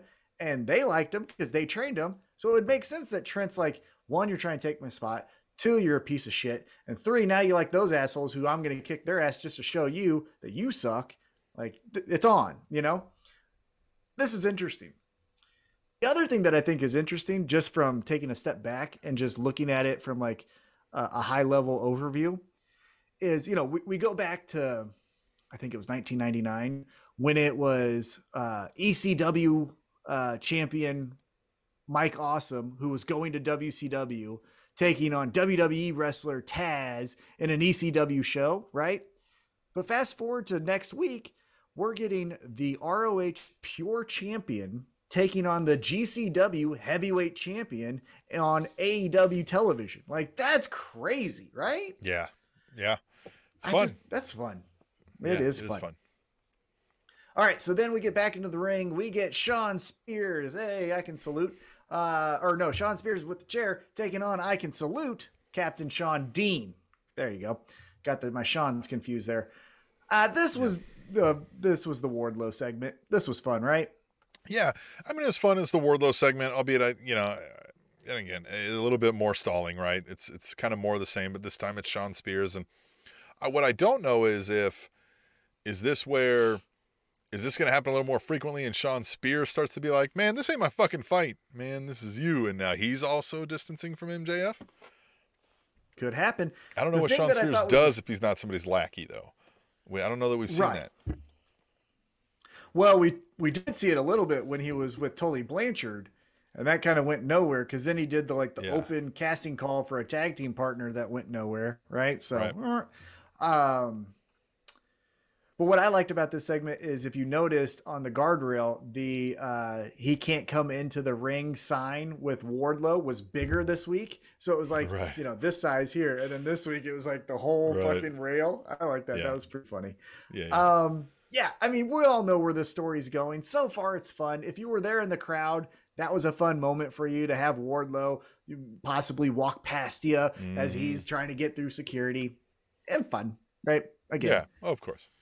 We're not setting the world on fire, but it's still good. Right. Then as mentioned, Yuta with Best Friends promo happens. Then before we get into the next segment, we go to a commercial break, but I want to get your take on this. We get Sammy Guevara making his entrance, and then we get Tay Conti getting her entrance, but the crowd don't like it. I don't know if you heard this, but this was not applause. This was, you guys are too pretty, and I don't like that you like each other. Fuck you. I think we said this last week or before. They need to lean into that and make them heels. Yeah. Yeah. Make them making out and just disrespecting pro wrestling, let them be the culture. Miz. Yeah. Just all over each other. And I think that's the way they go. I know what they're trying to do, but it doesn't work. I know it worked with Macho Man and Elizabeth, but that's a different era and a different kind of love story. But when they tried this with Seth Rollins and Becky Lynch, fell flat. When they've tried this with Miz and Maurice, before they even went heel, they tried it a little bit as a babyface. That fell flat. John Cena and Nikki Bella, that fell flat. And this is falling flat too because you're good looking. This is the Roman Reigns problem, right? I'm never going to fucking feel sorry for the good looking guy that can take my wife when he gets his ass kicked. I'm not going to fucking be happy that the good looking people are banging. And the reason all these failed is because what happened with Elizabeth and Macho Man is like we saw they were together, then they broke up, and then it became like a get back together thing, right? Mm-hmm. We don't get they're a couple storyline until we already established before that they were. And so now they are. Mm-hmm. Well, no, I just don't give a shit. If this was Sammy Guevara started noticing Tay Conti, but she was already dating somebody, but that somebody was a bit of an asshole, right? And she didn't recognize it yet. And now Sammy's got a, classic, you know what love I mean? story. Right. Again, take your fucking cues from television and movies. Mm-hmm. Tell me a better story, and I will wholly care about what they have to say. But right now, I do not. I don't care that you went, he's the Spanish god, now she's the Brazilian goddess. Get it? I don't give a fuck. And I got kids and shit. I gotta give a fuck about your story. Well, and it's also of course you guys would like each other. Look at you guys. Duh. Right. You know what I mean? It's not endearing. It's not. There's no reason for me to care. I know, all the beautiful people back there are fucking the beautiful people back there. I understand that about life. I know that already. Because even if you tell this story, even if you tell this story in the same way, but the people look different, we still will like that. Remember Otis and Mandy?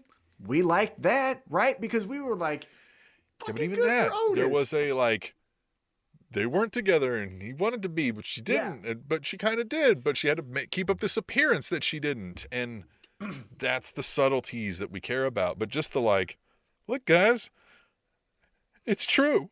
We are fucking. Be like, I know, I don't give a shit. Nobody cares. Of course you are. But it's a little bit of the AEW problem that we've talked about in the past is if you pay attention to Twitter, you know that Sammy Guevara and Tay Conti were dating before this storyline happened, right? You knew a couple weeks before, or however many weeks it was. Well, there's a bit of a scandal with him and his right, but like fiance. You found out on Twitter that they were a couple, but if you're not on Twitter and you're not following them and you're just watching AEW television and they just tell you they're a couple, just like you said, who gives a fuck? Okay, right. Cool. Whatever. Yeah, I didn't. You never told me before that Sammy Guevara was single. In fact, you kind of told me different. You know what I mean? Maybe bad example here, but same thought process, right? So like now that he's suddenly with someone, isn't like oh, what a surprise! Of course he's fucking one of the hottest girls back there. Like what?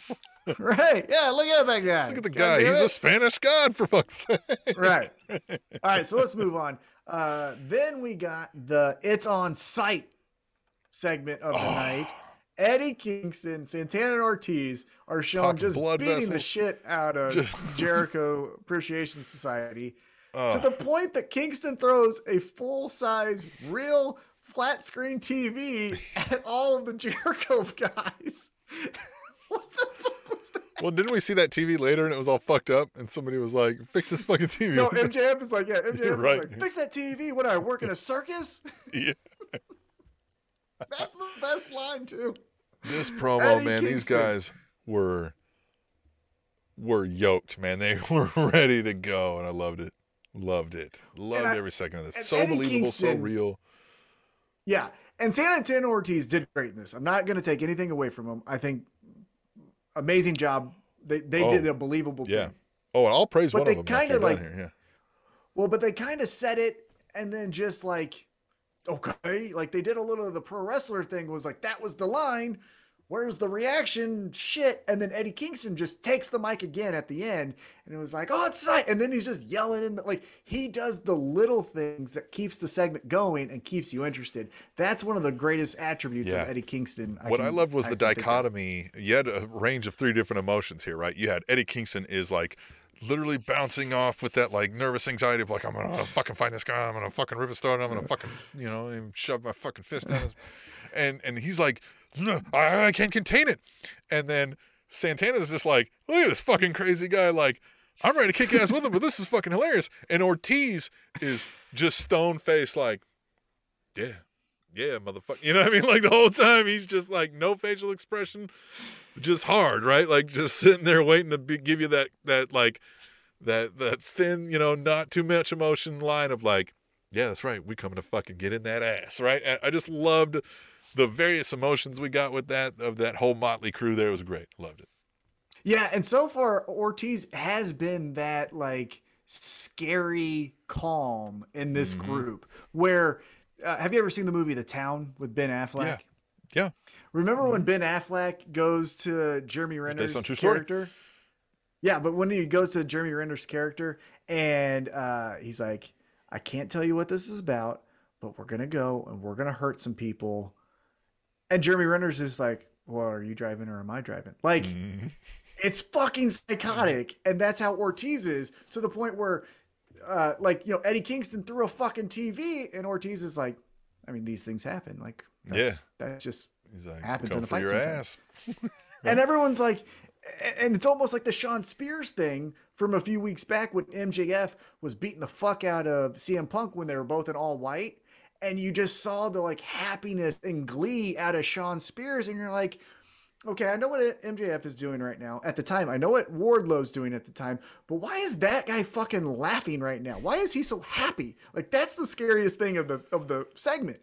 And in this, it makes sense. Eddie Kingston, it's on site. I don't even care if you're with your kids or your wife. It's on site. Oh, and then Santana's like, I don't give and a shit Santana's what like, you're doing. yep, it is. And this makes sense. And I don't like you either. We got beef, right? But then Ortiz is acting as if they're going to, go out for a round of golf.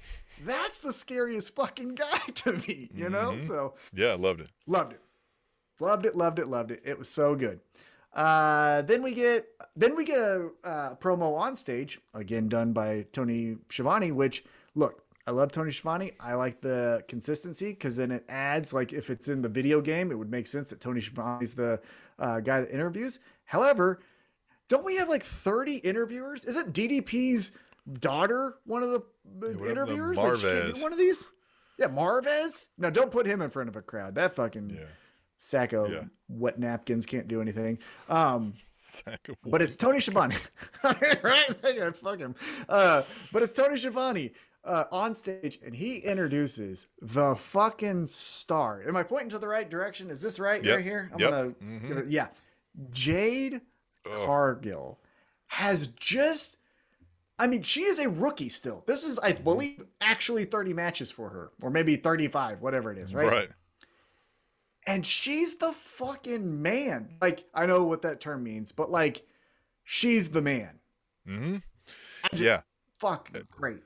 And just like how she's grown into the charisma of it all, right? Like she's got the crowd work. She's got the stardom down. I love that it was Tony Schiavone. It has to be Tony Schiavone because as she started, she was like, first off, Tony, cut the shit. and he's left standing there like, the fuck would you think I have done? Like, what could I have possibly, like, you're embarrassing me for no reason. I love that he's just like, of course. Still like, the fuck is wrong? Like, why me? Like, I'm a nice guy. I've never said anything bad to you. That's so fun. Ned Flanders. Just love it. Yeah, but he's finally just like, fine, I'm just going to go fucking stand over here. Love it. He's so great. Yeah. Oh, I love it. And I like that, like, that we do have, because she is new and she is coming into it and she's not, you know, maybe always, like, we don't know how she would do if she forgot her lines, maybe, right? So smart Mark Sterling is there, but he's also not overpowering or overshining her either. He's still subtle in what he does. I think he's underrated in what he does. And this whole package is working well for me. Very well. Yeah, because where he does fill in the details is, you know, they're trying to put over this new wrinkle in the Jade character with the baddie section, right? You just go out there and say it yourself. I mean, some people can pull that off. But when Mark Sterling is like, so at the behest of Jade Cargill, we went to go find baddies, and this fucking town sucks. A bunch of ugly bitches. But like, hard that gets it over. Boston.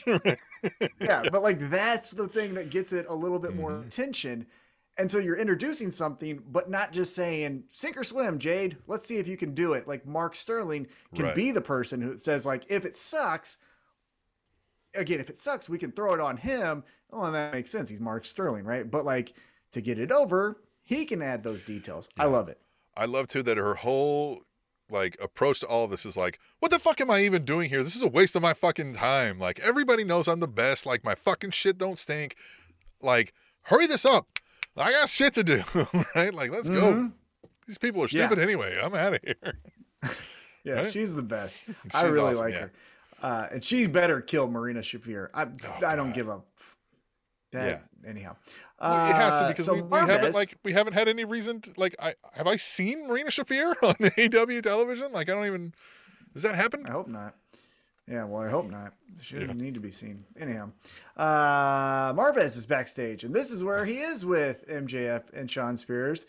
MJF says he prays that Wardlow shows his face next week. Next week, he will face Shawn Dean, and he will injure Dean worse than any injury he had in the military. Ooh. And then he makes the comment about the fucking TV's broke. Fix that. So good. I love that somebody like picked that TV up and put it back. Well, yeah, because even earlier, before we got the Eddie Kingston segment, Excalibur's like, you might have noticed that the TV's broke. We'll get to that in a second. Like, even Excalibur's like, who's the dumb fuck? It should have been Ortiz that, like, on the way out after Eddie Kingston threw it, he should have, like, picked it up and put it back up. Like, hang it. Gives a 5 to Marvez for his troubles. Sorry about that. Hands him the remote like it's going to fucking do anything. Yeah. Just walk out there. That would have been great. Oh, I loved it. All right, so now we get the tables match that made no fucking sense. Now, on paper it did, because it was an elimination tables match where the way you win is you have to put both guys through a table. Okay. Jeff Hardy's the first one eliminated. He goes through a table. But because it's no DQ, he just continues to fight. And then I think it's Butcher goes through the next table, but then he continues to fight. And then we get Jeff Hardy, who was eliminated, putting Blade through a table, which was a cool spot. It was fine. It was a Hardy spot, right? But usually when you're eliminated from winning the prize, you're just eliminated from the match. Why would you even stay there and fight and get hurt? Well, like in the Royal Rumble, you can't just stay on the outside of the ring. I mean, some people have to pull a person or something, but like refs are working to get that person out of the match. But you don't go back into the Royal Rumble and then just like keep throwing dudes out. Right. People have, but that was illegal, right? Like once you're eliminated, you got to get the fuck out, Right. So somebody doesn't get thrown out third and is still in there at 17. You know what I mean? Yeah. Tossing dudes around, just competing like the rest of the competitors. Yeah, it just doesn't. And again, the Hardys are fine. I'm going to be completely transparent with the listening audience. I'm already over it. I'm done. They did it. The fucking spot that Jeff Hardy did. I was never under it. Well, but like, I thought it was fun.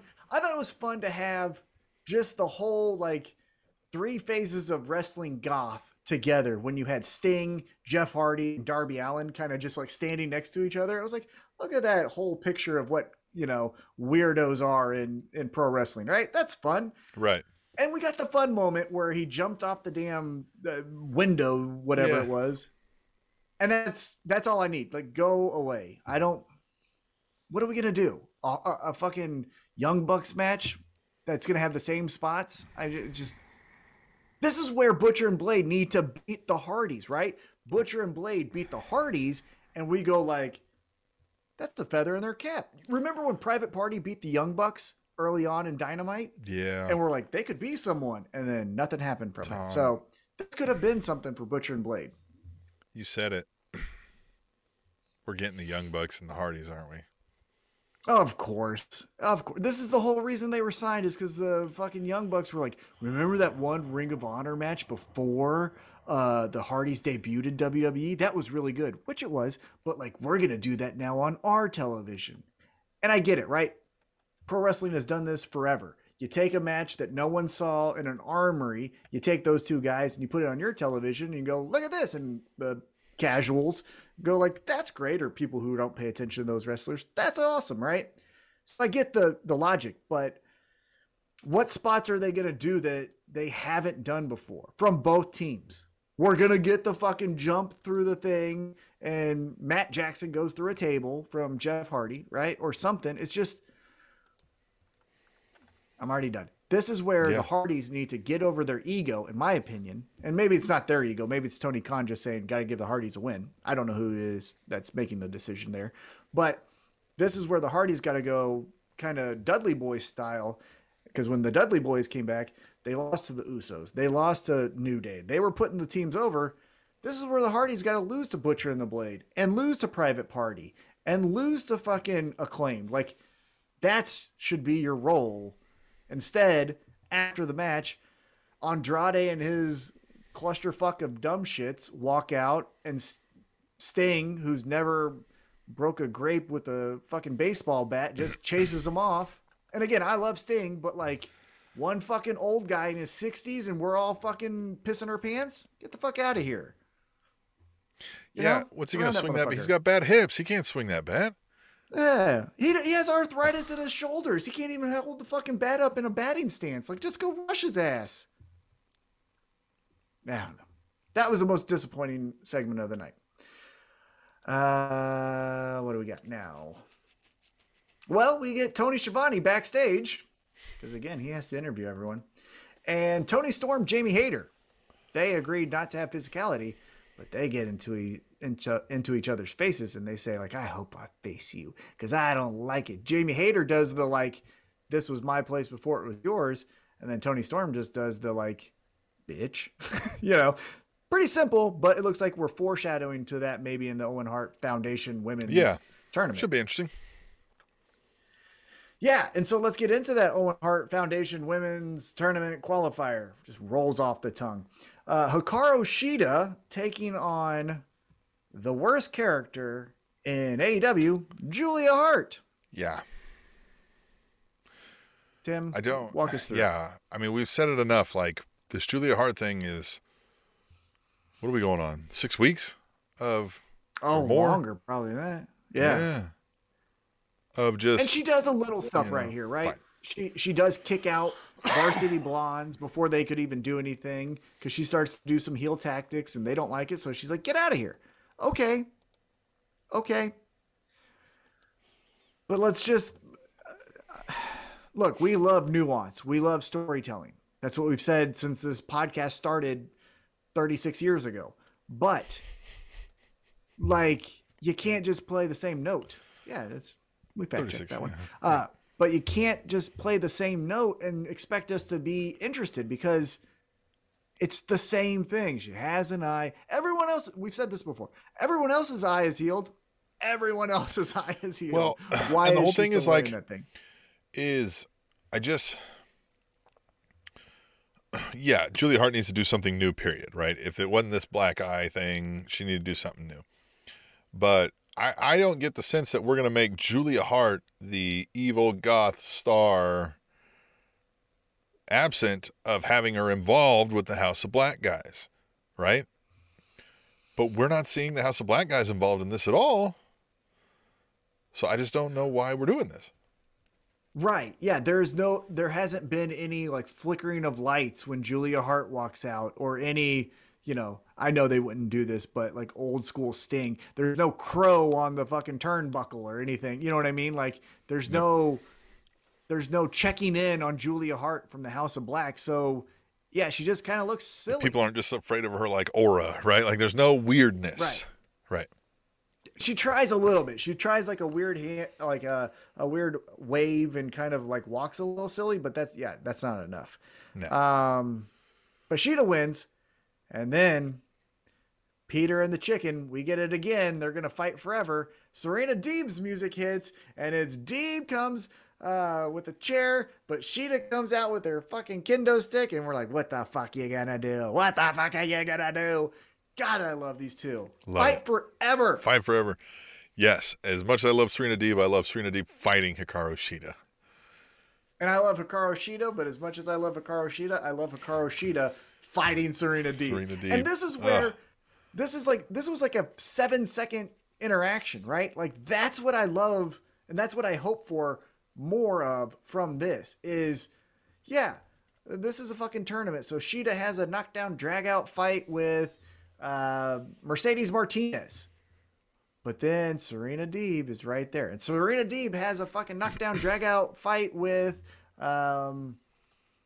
Julia Hart, Tony Storm, right? Tony Storm, right? Someone like that, and then Hikaru Shida is just right there, and they just right behind always the curtain like to just stealing from Eddie Kingston. It's on site with these two. It's on site. That's how they need to be forever. Yep. Love it. Let's get backstage. Here comes that sack of wet napkins. Marvez, he's talking to Swerve Strickland. And Strickland's talking about, I was at the Grammys. It was cool. But, wasn't cool? Getting beat up. Okay. All right. But then Hobbs and Starks are like, fuck you, bitch. And they jump him. Splitting hairs here. Again, where's Hook? Mm-hmm. Where is Hook? Earlier in the night, I didn't mention it because it really wasn't too much to talk about. They did a video package where Hook beats up QT Marshall and all that shit. Yep. Okay. But like here, Hook would have been valuable because Starks and Hobbs beating up Strickland. And then Keith Lee comes in and he's like, aha, look at me. I'm fucking cool. And then he shoulder tackles Powerhouse Hobbs through the fucking wall. Mm-hmm. Yep. Like he's the Shockmaster. Yeah, and then you see that massive, vending machine back that he has just taking up the whole screen. I like this. This is the kind of stuff like I'm for. I like the way they're using Strickland and Keith Lee.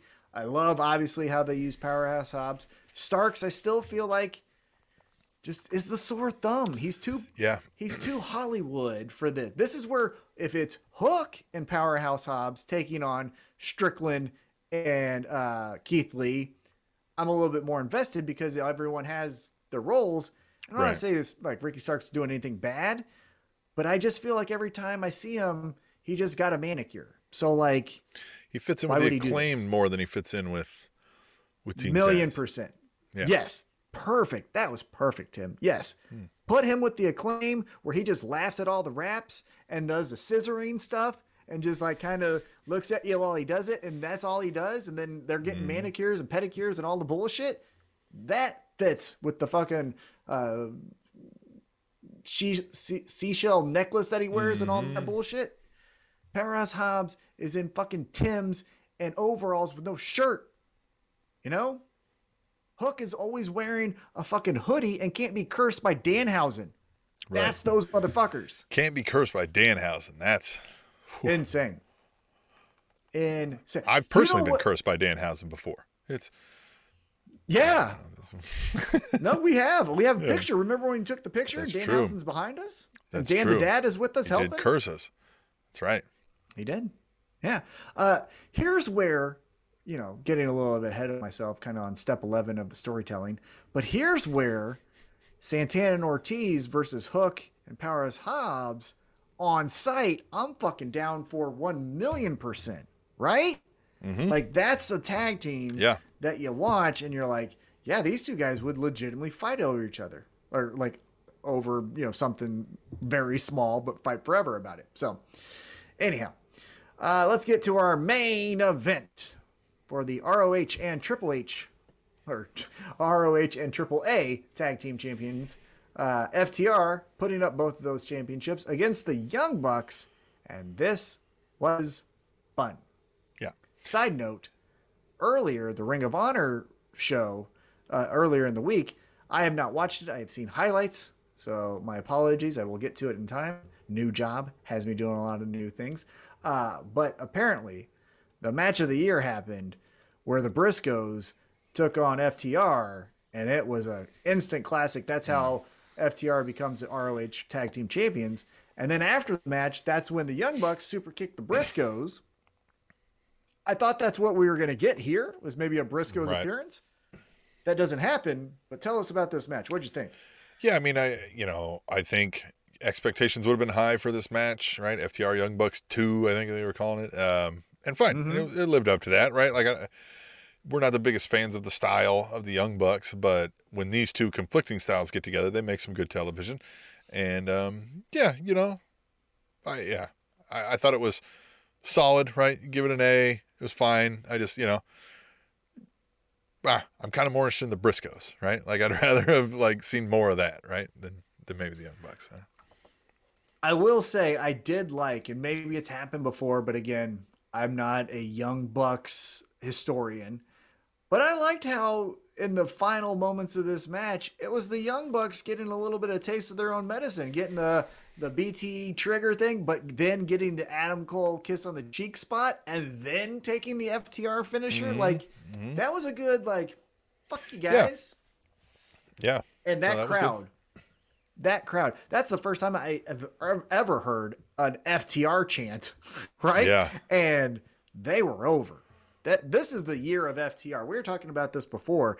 Back in the day, I took the Anderson and Gallows over FTR. Now, I still think they're a more complete team. I think you can do more things with that team than FTR. But right now, FTR may be the best tag team in the world. They are just hitting on all cylinders as baby faces.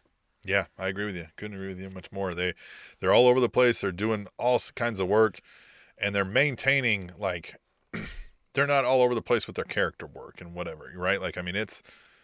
It's straightforward. It's, who these guys are, what their motivations are, what their origin stories are, if you will. All of it. I like FTR a whole lot right now. You're right. Yeah, because the tweak in their character is that they're fighting to become the best and to provide for their family and to be a role model for their family, right? Which is still things they said to a certain degree when they were with the Pinnacle, right? When they were talking about with Santana and Ortiz, hey, we got a family at home. We're going to make sure you don't take food off our table, right? That was still said, but they were heels. So there's just a small tweak now that they're baby faces. So it's not something out of the ordinary. And as they want to become the greatest tag team in the world, it would make sense that they would go to Mexico and face the Lucha Bros or whoever it was, or go to Ring of Honor and take on the Briscoes. And that's admirable, right? It's like you guys want to be the world champions? Then go across the world and fight these motherfuckers. And they're like, challenge accepted. And so that's what they're doing. Right, yeah. Yeah. Done did it. Yeah, so this was a great episode. I'm excited for Rampage. I think that's next week, not this week. I don't fact check. I watch them all anyhow, but I think it's next week's Rampage. Yeah, right. But even Texas this one coming up match. Tomorrow. We record this on Thursday, right? Even this one coming up is going to be great. Yeah, this one, the Rampages are always fun television because I feel like it's the fastest hour in all of TV. So I will watch it every single time. Some of the steam is let out because, for example, on Friday night, you saw, I think it was Top Flight taking on the Young Bucks, or I can't remember who the Young Bucks took on, but the Young Bucks wrestled on Friday night, but then somehow were also at Ring of Honor and super kicked the Briscoes, right? So it's like, well, this is taped kind of, right. The edge of live TV is taken out of it. So that's why I don't think it hits the numbers that it could. But I also understand, like, that's a lot of fucking television, right? Live television is infinitely harder than pre-taped. Like it's also infinitely more expensive, right? You got to have those cost cameras of it fucking, right. Yeah. That's where I think, hear me out. This is what I think you do with Rampage. I think since you already have that working relationship with Universal, you put the destination spot for Rampage at Universal. You put it live Friday nights, and I understand the audience is going to be somewhat of the Disney crowd because they're there, or Universal crowd because they're there, but people will go just like they did to Full Sail University for NXT shows. They will go if you're putting on captivating television live Friday nights for Rampage. Make it your like home base thing. Yeah, right. Make it the ECW arena, right? Call it whatever it is. Call it, what is NXT called their fucking place? It's the Capital Wrestling Center. Oh, Capital Wrestling Center. Yep. Yeah, I think that's true because, like, if you had Dynamite's here on the road show, right, and then home base is Rampage, and once in a while one of the big stars from Dynamite's going to show up on a Rampage, and like one of them each week's going to come do a big thing, but then it's also another place to showcase some of the next level down folks trying to get to that level, right? It creates like a clear, like, hey, you're here, but you want to be here, right? You got to win here, we'll get you here. Oh, I think there's a lot of great ideas you could do if that's what you wanted to do, was make Rampage at Universal Studios and make it your home base. Because then you could say, for the television championship, right? The TNT championship, this is going to be defended on our home base. Or if you do have a feud of like, the Rampage championship. But eventually you're going to get down the road where it's like, I've been here since day one. Well, I've been here since day one. So for the soul of AEW, you do it at your fucking home base center, right? Like, that's where I think you could really hit some home runs. And again, make it a destination spot. Tim, you and I would go to, I think it's Orlando, Florida for a fucking Rampage, right? Like, hey, not much else I'd go there for. So yeah, fuck the state, but you get what I'm saying. Like, nice weather and my brother's down there. But other than that, fuck that place. Hopefully it drowns. Right. No, I'm kidding. I would go. It would be fun. Sea levels are rising is all I'm saying. I wouldn't build too many dams. I would just get out of there. Lucky California. Good luck. Yeah, man. I'm all excited. Dynamite was great. I'm excited for Rampage. WrestleMania is what it was, but we've been saying that increasingly more over the years, so I think we expected that. Mm-hmm. And I'm just excited to watch another week and come back here and talk about it again.